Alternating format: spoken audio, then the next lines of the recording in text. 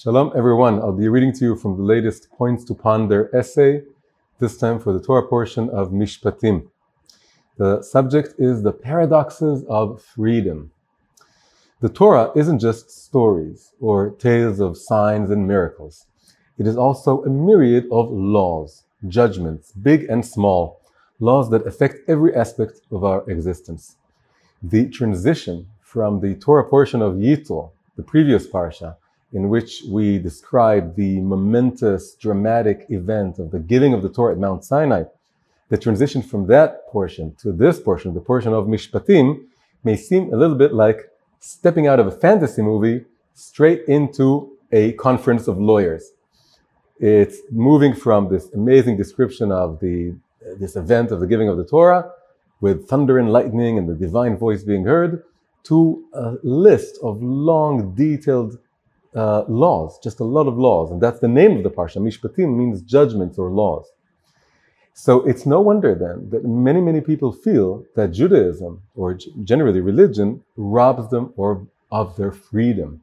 It seems in many people's eyes that religion and freedom don't go together, being obligated to observe commandments and not being able to do what you want doesn't go together. Freedom and religion, right? Do they go together? And frankly, it is an open secret of Judaism. God says in the book of Leviticus, "For the children of Israel are servants to me, they are my servants." The famous freedom that God offered the Israelites at their liberation from Egypt, right? The great Exodus, which is from slavery to freedom, me'avdut lecherut. It was in reality a new form of servitude. We just moved from being servants of Pharaoh to being servants of God. The Torah says so very explicitly. It wasn't really so much a transition from slavery to freedom. It seems more like a changing masters, moving from one slavery to another kind of slavery. Me'avdut le'avdut, that's how it seems. Now the classic explanation for this is that servitude to God is not regular servitude. It is something absolutely entirely different from servitude to anything else in the world. According to the Jewish sages, the words in the verse that we said before, "They are my servants," that's an addition to the verse. It's the end of the verse. It seems to be redundant because it repeats what was said before. Right? The verse was, "They are servants to me, they are my servants." So the sages have to explain why the repetition. So they say that "they are my servants" means "and not servants of others." And the exact wording that they use is "and not servants of servants." The idea being that all human beings, everywhere, always, are servants. That's who we are. We always work for something. We always are limited by a certain ideal or idea, and we're always servants. And the idea is that if I serve anything but God, I'm a servant of servant. And if I serve God, I'm a servant of the real master, of something that's really real and eternal and true. That's the classic explanation. The idea was repeated in the sages' commentary on the verse when Moses brings down the tablets. It says that the writing of God was engraved on the tablets. In Hebrew, it says charut al haluchot, charut being the Hebrew word for engraved. But the sages gave a very radical interpretation of this. And they say, because the Torah doesn't have the vowels, you can read words in different ways. So they said, don't read it as charut al haluchot, engraved on the tablets. You should read it as cheirut al haluchot. Cheirut is freedom. It's freedom on the tablets, not engraved on the tablets.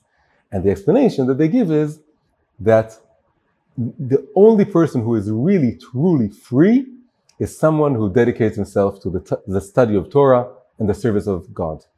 That is the person who is truly free. And they're very well aware of the paradoxical, the way that it sounds quite paradoxical, because the Torah is commandments and laws and obligations, and it's engraved. Engraved is something that you can't move, you can't change.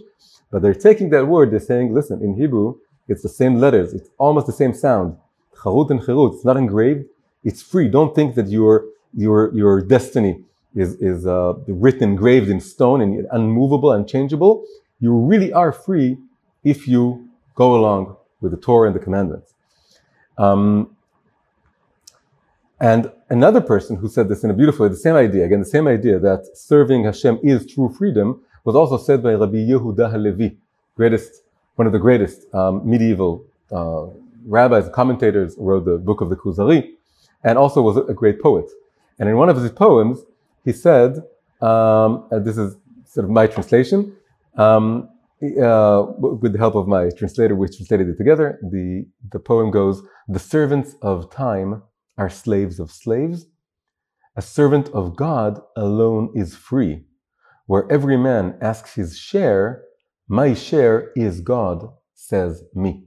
Okay, so this idea is pretty easy to say, to recite out loud, and it is being said and recited and repeated endlessly in Jewish seminaries and schools and Jewish education. And everyone knows this, the Yehuda Halevi sort of, this idiom that Eved Hashem hu levado chofshi, the servant of Hashem, he alone is free. But it's more difficult to really understand it. And I would like to suggest here another kind of method, a particular method that is widely used in fields like logic and mathematics. It's called proof by negation. Proof by negation is that you don't try to prove something, you try to disprove its opposite. And if you disprove the opposite, then that becomes true in some way. So I'm not talking about absolute proofs here, but I'm talking about something that could help us understand this notion that accepting the yoke of commandments, which is on the surface limiting ourselves, could really be a state of higher freedom than not doing so. And so the proof by negation here we'll do this by examining what happens if we go in the opposite extreme and we turn freedom into the highest ideal, the supreme value, or even just a supreme value. That's something that's not subject to any higher value. It's not subservient to a higher value, except maybe allowing the same freedom to other people.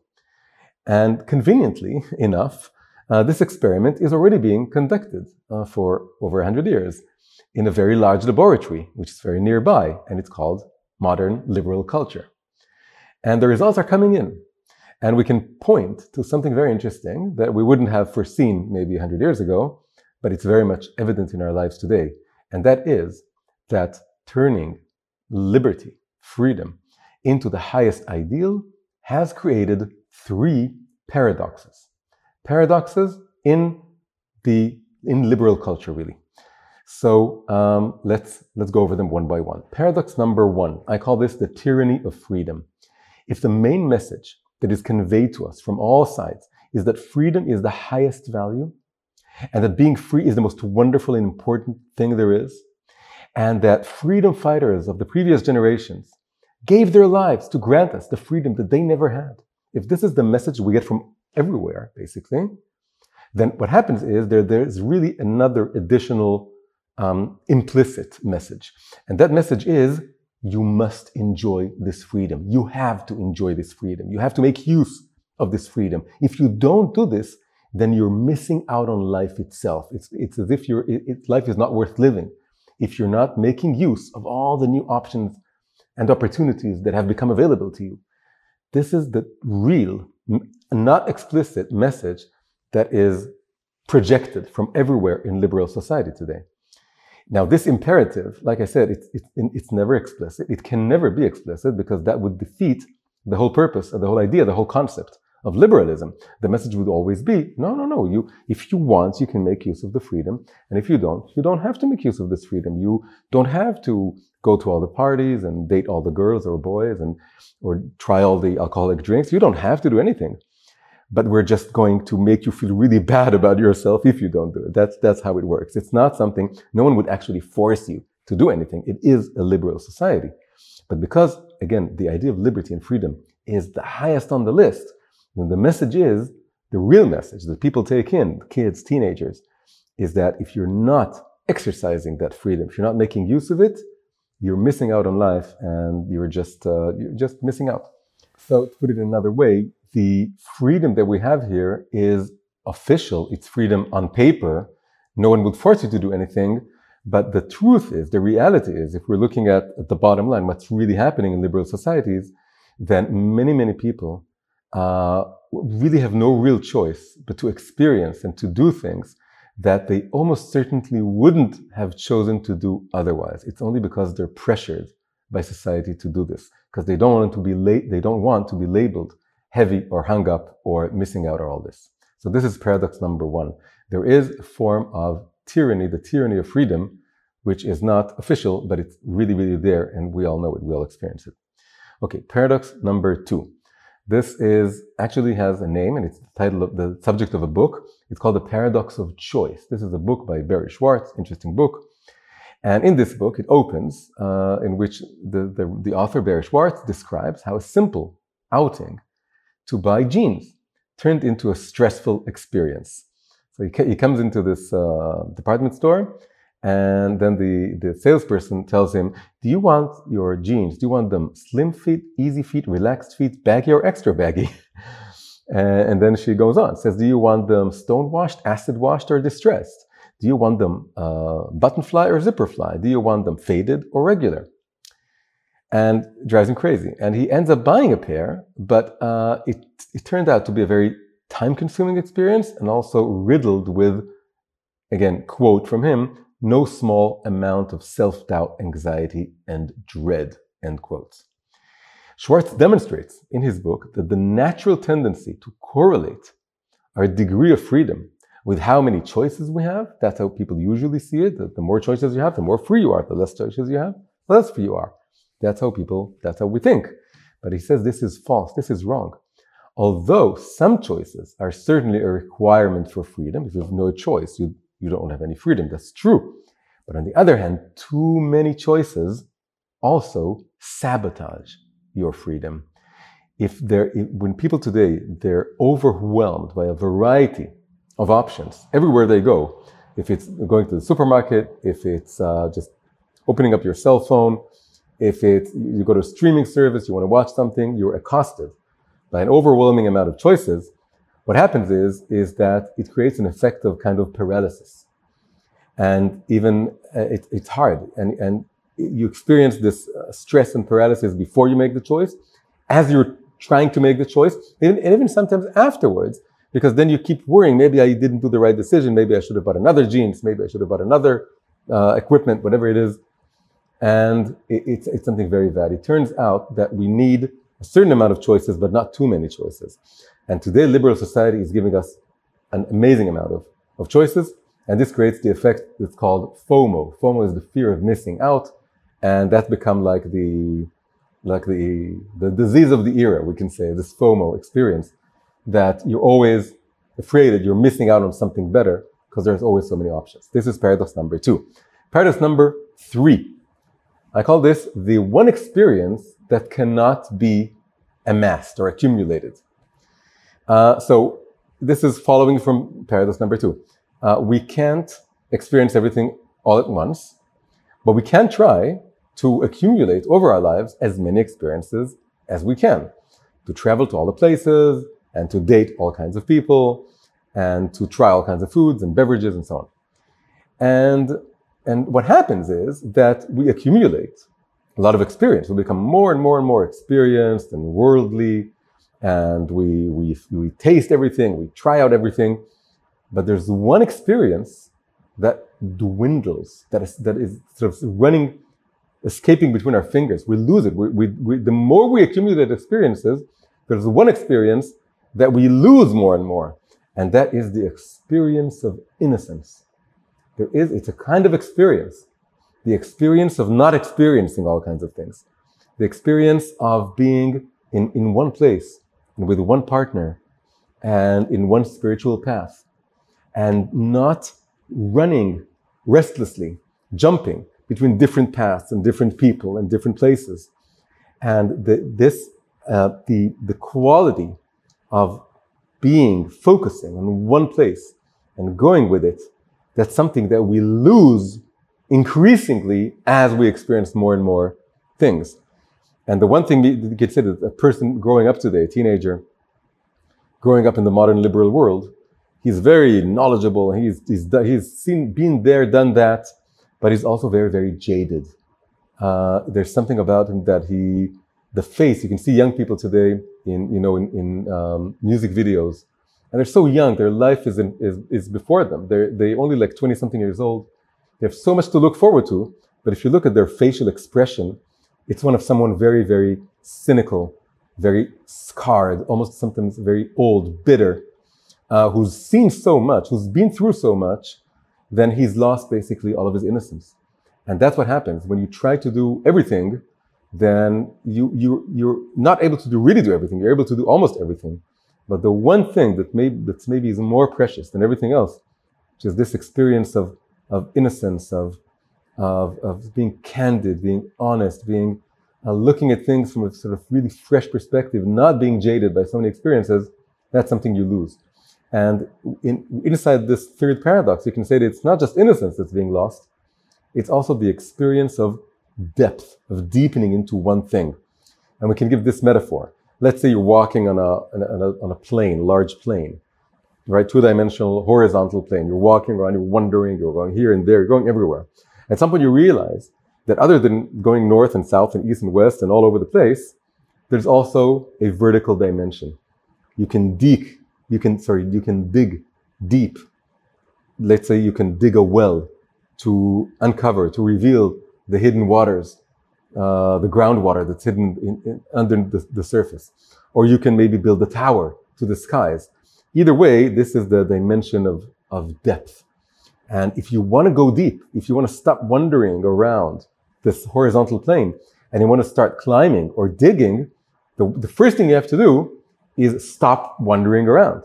You have to focus on one place and start digging there, or start placing the foundations for your tower there, or lifting off in your spaceship from there. But either way, you have to stop the horizontal wandering. You have to choose one place and work from there, because in order to deepen, you need to focus. You need to choose one path, right? The classic parable for this is someone who wants to walk up a mountain. He's going around the mountain looking for the perfect path, but he never climbs the mountain. He has to choose one path, and then he can start climbing the mountain. And that means that he needs to give up on all the other paths. This is an important, big lesson in life, that if you want to deepen, you have to focus and you have to relinquish other options.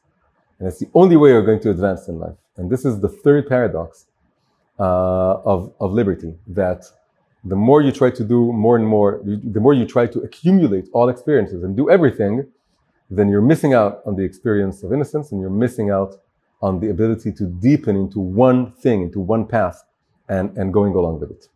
So these are the three paradoxes, and this leads us to the conclusion. The conclusion is that if all these paradoxes, they happen because we've turned freedom into the highest ideal. Freedom is a very high ideal. It's very precious. What modern liberal society has given us is unprecedented freedom of movement, freedom of speech, and it has also given us prosperity that we haven't dreamt of before. But if we sanctify the idea of freedom and we turn it into the highest ideal, then these paradoxes arise, and they're like whirlpools in the ocean of freedom, the ocean of possibilities. There's an ocean of possibilities. But if we just dive into this ocean, then three whirlpools await us, and they're going to suck us in, and then this ocean of freedom will become an ocean we're becoming enslaved to freedom. That's really what's happening. We're becoming enslaved to freedom. We're sucked into either one or all of these three whirlpools. And the reason all this has happened is that freedom is not an end, it's a means. It's supposed to, it opens the door for you, it takes off the shackles off your feet, it takes off the handcuffs off your hands, and it liberates you in the sense that now you're free from all kinds of limitations. But there is another kind of freedom, a deeper kind of freedom. There's freedom from, that's what liberalism gives us, but there's also a deeper kind of freedom, which is the freedom to realize yourself, the freedom to elevate yourself, the freedom to do what you were meant to do in this world. And that's freedom as a means to something else. So you need a higher value system. You need to know what you want. You need to know what you believe in. You need to have a goal. You need to have a source of wisdom that guides you in your path. And if you don't have that, If freedom is not subservient to something else, it stops being our servant and it becomes our master. Liberalism, liberty, freedom becomes our master instead of our servant. So this is the meaning of the sayings that we said in the beginning from the sages, that there is no free man but the one who occupies himself with the study of the Torah, and a servant of God, he alone is free, in the words of Rabbi Yehuda Halevi. The Torah is a system of laws and judgments, but it's laws and judgments, its limitations, its boundaries that are supposed to help us avoid the paradoxes of freedom. It's supposed to be a higher value to which freedom is subservient to, and then we can bring out, and it's supposed to help us bring out the best in ourselves and connect to God, connect to our higher selves. And it seems to be restrictive, it seems to be paradoxical, but the truth is, it's supposed to save us from all these paradoxes. Because it's only when we have a divine wisdom that is something that's higher than us, and something that we feel that we are trying to live up to, and it gives us a sort of a point on the horizon to strive for. This is the divine element, the divine presence in our lives. And all these limitations are really limitations that are telling us, if you're going to try and do everything, if you try and live out infinite freedom, you're going to be a slave. But if you relinquish some of this freedom and you accept these limitations, these boundaries, and you go with the path which is broad enough to allow for individual actualization, absolutely, but it's not too broad to allow for us being sort of lost in the wilderness. If we accept these boundaries become very liberating. They truly become liberating, because we know that there are things that we mustn't do, we can't do, and there are things that we're not going those places. And then we have a space that is like a space of sanity, a space that we can really, truly be free in, because on the one hand, we are given a breadth of options and ways to live, and on the other hand, it's not infinite, and we're not trying to serve this abstract ideal of freedom. And then we can become truly, truly free. Shabbat Shalom. Thank you so much for watching this video. I'd love to hear your thoughts. Please leave your comment below. Also, if you like the video, like, subscribe to the channel, share it, and consider maybe becoming a Patreon to support these videos. Thank you so much.